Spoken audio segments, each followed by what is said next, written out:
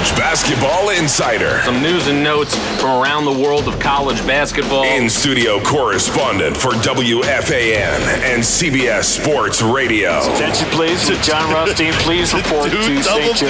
The Insider's Insider. Joining us now with his thoughts and to break it down, John Rothstein. It's College Hoops Today with John Rothstein. Let's put the women and children to bed and go looking for dinner. John Rothstein here on the College Hoops Today podcast. Later in the show, we'll be joined by Marquette head coach Shaka Smart. Want to remind you to subscribe to the College Hoops Today podcast on Apple Podcasts. We want to be your Bible for the college basketball season and beyond. We are the only college basketball podcast coming to you 52 weeks out of the calendar year. Also want to remind you to check out the College Hoops Today fan page on Facebook. Give us a like, give us a review. Let us know what you think of the product we're bringing to you 52 weeks out of the calendar year. And also send me your questions on Twitter. I'll get to them later in this podcast. I'm at John Rothstein. That's John, J-O-N. And a reminder to find and listen to the College Hoops Today podcast on all the popular podcast platforms. Make sure to subscribe, like, and rate the show. And please feel free to leave us a review. And now that we've got you set, obviously, for all your podcast needs, we are now within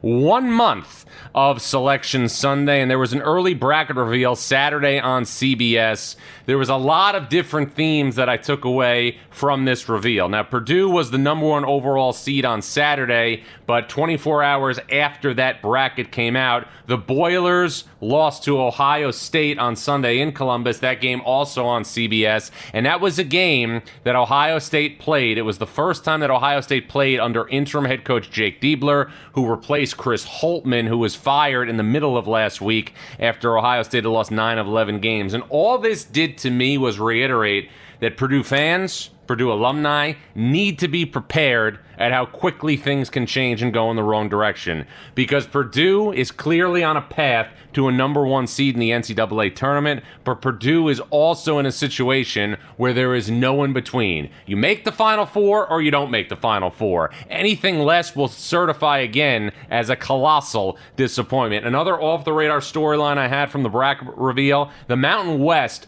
comfortably had 6 teams in the bracket. There were no double-digit seeds from the Mountain West, which to me was incredible. I've said it before, I'll say it again. The way the Mountain West has dealt with blow after blow and sustained its place amongst all this realignment is incredible. The league has never had more than 5 teams in the NCAA tournament. That happened in 2013. 6 right now comfortably in the field as we sit here a little bit less than 4 weeks away from Selection Sunday. And the third focal point and the takeaway I had was it does not matter whether or not UConn is the number one overall seed in the NCAA tournament. Now, after Purdue's loss on Sunday, the Huskies went to the top spot, but the only thing that matters for the Huskies is being in the East region, because that means UConn would play first and second round games in Brooklyn at the Barclays Center, Sweet 16 and Elite 8 games at TD Garden in Boston. That means that Dan Hurley and company would not have to get on a plane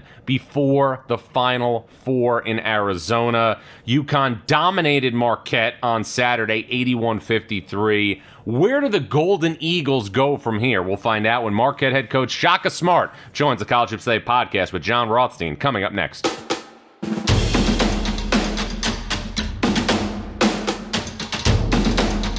Marquette is 19-6 after 25 games. The Golden Eagles are defending Big East regular season and tournament champions, and the head coach of Marquette is Shaka Smart. He now joins the College Hoops Today podcast with John Rothstein. And Shaka, before we get to your own team, I was watching Dusty May and Florida Atlantic on Sunday, and they ended up losing to South Florida. But I'm saying in my head, that is such an incredible situation and circumstance to deal with for a coach who takes a non-traditional power to a Final Four and having to deal with those type of expectations the next year. You dealt with that when you were at VCU. What's he going through right now? Well, I would say he's going through a night and day different season from the standpoint of expectations and, different inhibitors that can come into guys' minds and just different factors. But, from the outside looking in, he's doing a heck of a job. He's got a really, really high character team. And I would say what their team has in common with our team is that all the experiences that they're going through over the course of this season, whether they're big wins like beating Arizona or whether they're tough losses. Those things are all chips that they have in their pocket as they head towards the stretch run in the most important time of the season. So probably in a really, really good position to go do something special again.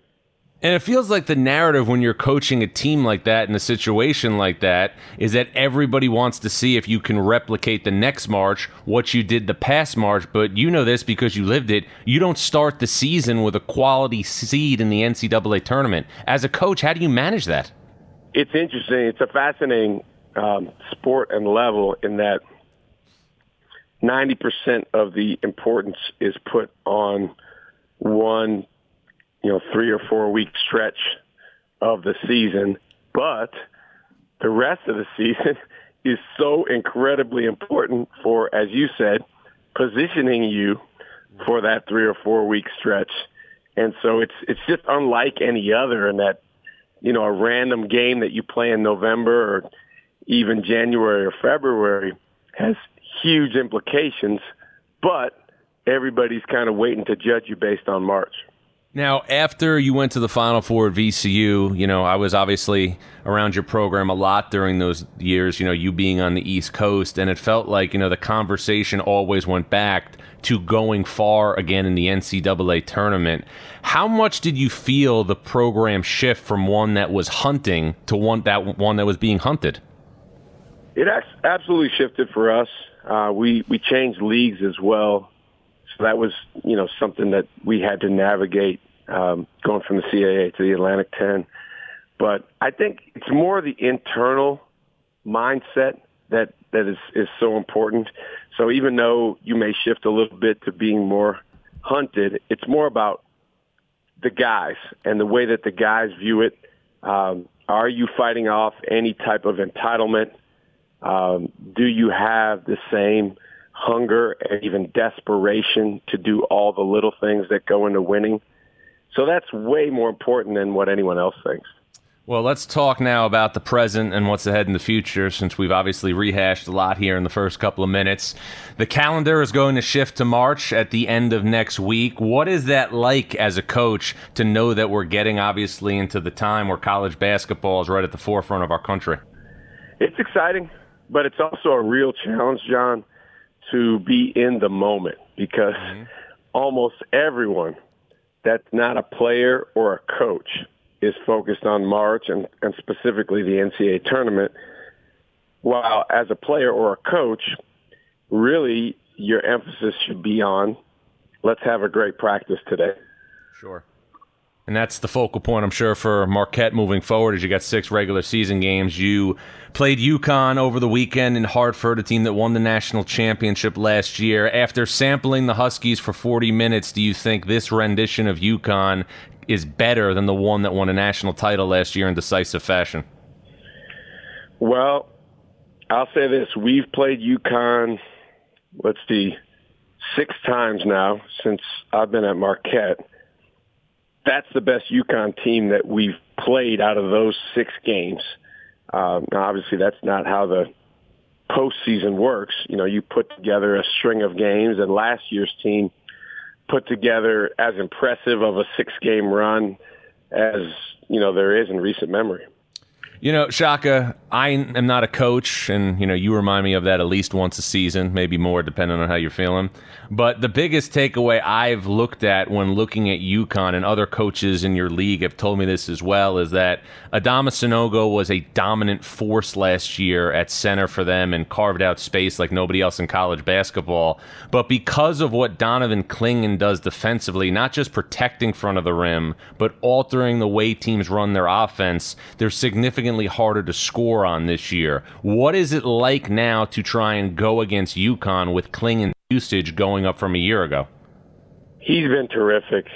And you make a great point. His impact on the defensive end is even more so than what he does on offense. And he is incredibly efficient and effective on offense. But I would say, and me, my bias is always on the cultural side. In other words, how a team acts, interacts, and responds.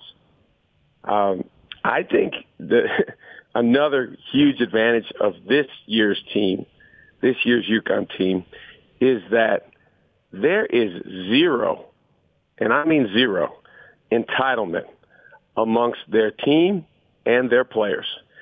And so with that, it doesn't matter who leads them in scoring. It doesn't matter who is in the game at the crucial moment. It doesn't matter, who's going to take the last shot. Those guys have a real connectivity around doing what it takes to win. Marquette head coach Shaka Smart joined the College Hoops Today podcast with John Rothstein. Golden Eagles 19-6 through 25 games. Well, let's talk about Marquette. You're a team, again, that has entered this season with a different dynamic than the one you had a year ago. We spoke early in this chat about the change in dynamic for Florida Atlantic this year compared to last, the change in dynamic you had at VCU after going to the Final Four. For the group of guys you're currently coaching, what has it been like for them being hunted versus last season when they were the hunter? Very similar to what we spoke about earlier.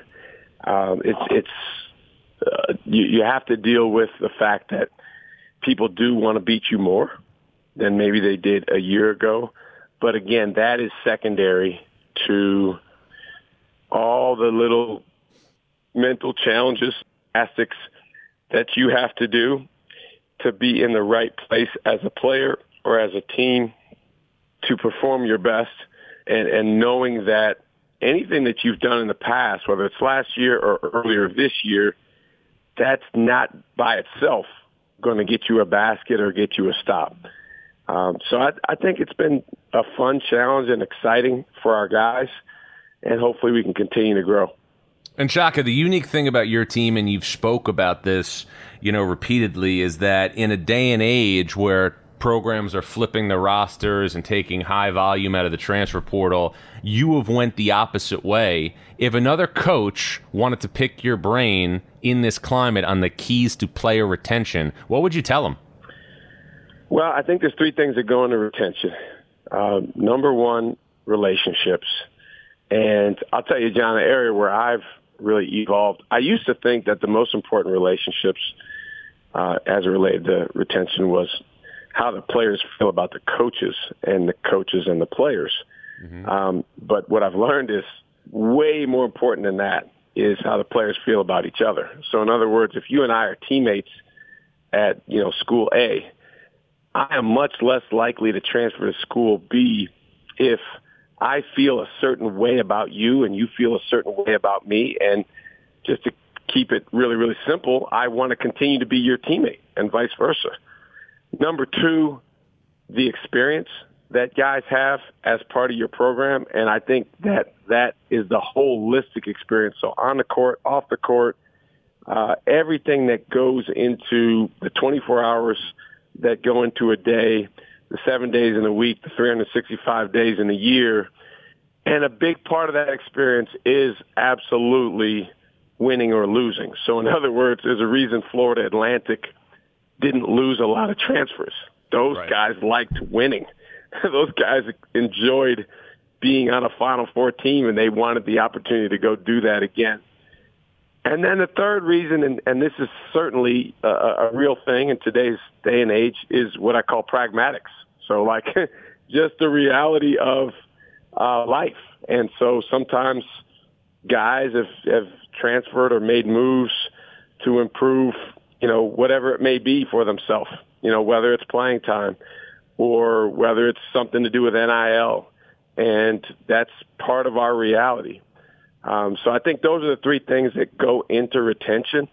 And so for us, we just try to do the best job we can to keep a close eye on where we are and try to make sure the relationship side, the experience side, and as much as we can control the pragmatic side is good for these guys. From your vantage point, what are the biggest differences between this Marquette team and the team you had a year ago? Well, I think the experiences that we've been through are much different. And, I think if you looked at that simplistically, you could say that that's a good thing just because we've been through more. But it also can change maybe your expectations or what you need to do.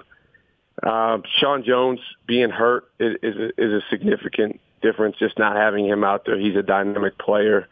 Obviously, Omax, brought a lot to the table for us last year. We're still figuring out and working through how to, fully replace him. You don't do it with one guy. Jobs had a nice season, has had some really good moments, but Ben Gold's a guy that is incredibly important for us to continue to develop. I really like the lineup with him and Oso out there together. We just got to keep getting him sturdier and sturdier. So we're still a work in progress. You mentioned David Joplin, and I was going over the numbers before, we started this chat. When he hits double figures this year, Marquette is 12-1. What changes when you get pop out of him offensively? Well, he's one of those guys, and you always, as a coach, I guess the old school coaching says this, it shouldn't be this way, but when his offense is going well, I mean, everything else he's going to do better too. He's going to rebound better. He's going to defend with more urgency. He's just more engaged. He's a better leader. But you know what? He's a human being. So I think that can describe a lot of basketball players, including probably, if you go back to Kenyon College, me when I played. So I think it's incumbent upon us to continue to try to find ways to create offensive opportunities for him. And he's obviously a key ancillary piece around your main foundation guys, and Oso Ighodaro and Tyler Kolek. Part of the great retention that not just Marquette has had, but a lot of programs in college basketball has been maximizing the ability to bring players back for a COVID year if they did not want to pursue a professional opportunity. Kolek and Ighodaro have that option. Has that been discussed at all, in terms of Marquette bringing them back for a fifth year next season? It absolutely was discussed in detail before the season. Mm-hmm. But, right now it's February. We're focusing on trying to beat DePaul on Wednesday. And our guys, both those guys, have been terrific about being present, focusing on their teammates and winning. And this season, both those guys have, as you can imagine, very, very strong aspirations beyond college. Sure. And the good thing is, they continue to put themselves in better and better position for that. Marquette head coach Shaka Smart joined the College Hoops Today podcast with John Rothstein. Before yesterday, Shaka, and obviously some results changed this a bit, but 9 of the 11 teams in the Big East were squarely in the NCAA tournament picture. That's over 80% of the league, and as you and I know, Xavier lost 2 starters to injury in Jerome Hunter and Zach Fremantle. Providence lost a potential player of the year candidate in Bryce Hopkins. What's it been like for you to be a part of the Big East? So much fun. I'm just really grateful, John. I've coached in a lot of leagues as an assistant coach, as a head coach. The dedication and 365-day-a-year commitment or even obsession with men's basketball in this league and the schools that make up this league, it's just so much fun to be a part of. I'm really, really appreciative to get a chance to coach at a place like Marquette. Every time we take the floor, our arena is just jam-packed and electric and so excited. And our guys, really feed off of that. So I'm really grateful. Shaka, we've had many talks about this over the years and about the changing landscape of college sports. And I think anybody who's involved in college sports would agree that things are a real work in progress to create some sort of stability. But with what we've seen in realignment the past 12 to 18 months, is it reassuring to know that you're in a basketball-centric conference and the main things, at least we think, are going to stay the main things? Well, I think that's reassuring. But at the same time, none of us has a crystal ball in terms of the way things are going to continue to evolve with NIL or, whatever is going to replace that or augment that. So I think as long as the schools in our league are able to be competitive from a recruiting standpoint and, again, from an experiential standpoint with the Power 5 conferences, then, this is a really, really special league to be part of. You've told me many times throughout, the times that we've known each other, the time that we've known each other that, New Yorkers have a way, of kind of thinking that they're kind of above the rest of the world. But you've been on record talking about that, you really enjoy what's ahead in March with the Big East tournament culminating at Madison Square Garden. That was obviously a highlight for Marquette last year as you won a Big East tournament championship. Have you warmed up to the Big Apple after the experiences you've had the last couple of years at Marquette at Madison Square Garden? I love the Big Apple. Don't get that twisted, John. I think it's a great place to visit. I just would not want to live there. Now, as it relates to Madison Square Garden and the Big East tournament, and by the way, we played at the Barclays Center for many years when I was at VCU in the Atlantic 10 tournament. Yes. MSG, Big East tournament, second to none. And, it is so special to be part of. I think that it's something that every basketball fan, if you've not come to the Friday night semifinals or the Saturday night championship game, you have to do yourself a favor and come check it out. And for our team, the experience we had there last year, it was just so unbelievably rewarding. And so, in a few weeks, getting a chance to go back and compete in that event, really, really special. Now, that Saturday night, you beat Xavier in the title game. You're at Madison Square Garden cutting down nets. You won a Big East regular season title. You won a Big East tournament title. And then 8 days later, you don't play your best game against Michigan State, and your season's over in the NCAA tournament. What is it like in 8 days to go from a professional high like that to then a low? All-out devastation, John. Whatever low descriptor you can use, that's what it's like. And it's just so jarring because the season ends abruptly. You never really expect it. The one year at VCU when we went to the Final Four, I remember looking at the calendar and knowing, okay, we play on Saturday. The longest the season could go would be 2 more days.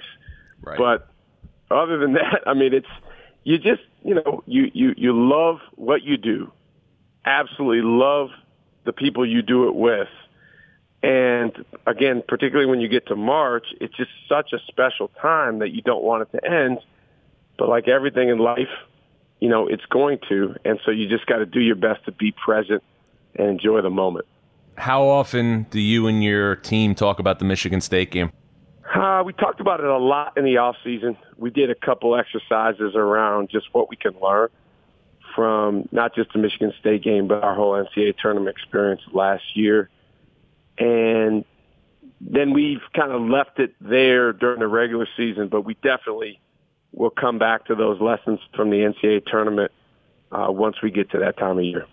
Shaka, I've talked about this with you. One of the great things about my job is, you travel the country, you spend time with all these, unique personalities, and you get perspective on so many different things. And I remember vividly being at Syracuse once and talking to Jim Boeheim, during a Syracuse practice. And he told me, once you make a Final Four, that's the only thing that matters as a coach in college basketball. All you think about is how do I get back, because that's the standard that's set.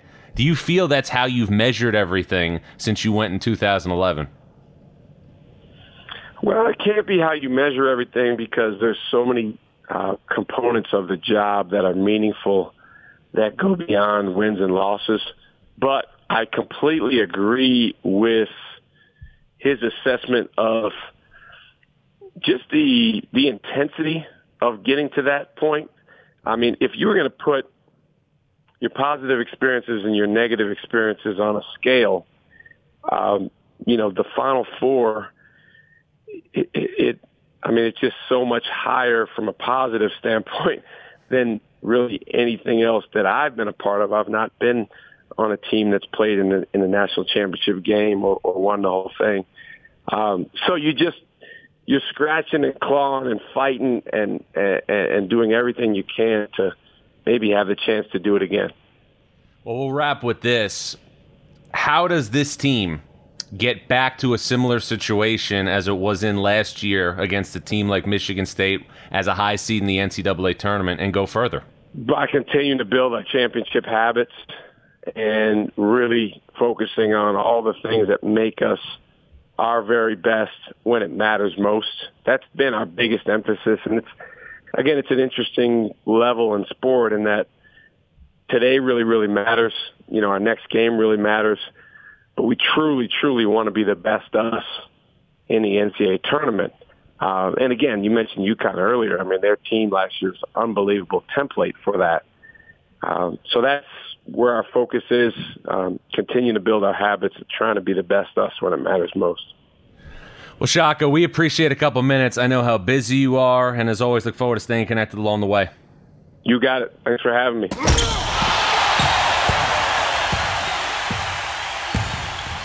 We'd like to thank Marquette head coach Shaka Smart for joining the College Hoops Today podcast with John Rothstein. Want to remind you to subscribe to the College Hoops Today podcast with John Rothstein on Apple Podcasts. We want to be your Bible for the college basketball season and beyond. We're the only college basketball podcast coming to you 52 weeks out of the calendar year. I also want to remind you to check out the College Hoops Today fan page on Facebook. Give us a like, give us a review. Let us know what you think of the product we're bringing to you 52 weeks out of the calendar year. And also a reminder to find and listen to the College Hoops Today podcast on all the popular podcast platforms. Make sure to subscribe, like, and rate the show. And please feel free to leave us a review. And time now for our social media portion of the College Hoops Today podcast with John Rothstein. Send me your questions on Twitter. I'm at John Rothstein. That's John, Jon. Marco Douglas wants to know, John, how far can San Diego State go realistically? Well, I was a bit surprised that San Diego State was a top 16 seed in the bracket reveal on Saturday. I thought the Aztecs would not be quite that high on the seed line. San Diego State,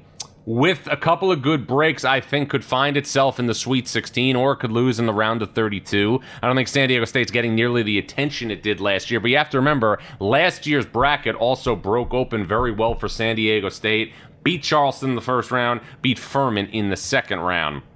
Our next question is going to come from Dave Furman. It's, John, what do you think the Pitt Panthers need to do the rest of the season to get into the NCAA tournament field? Well, Pitt put itself in position to be in position with a big-time road win last week at Virginia. Jeff Capel's club now has wins at Duke and at Virginia, and there still are some opportunities for Pitt to move the needle. Panthers right now currently tied for fourth place in the ACC. Pitt with a big quad one opportunity coming up Tuesday night at Wake Forest, and we'll also play at Clemson a week from tomorrow night. Those are both quad one opportunities. Those are massive games for Jeff Capel's club.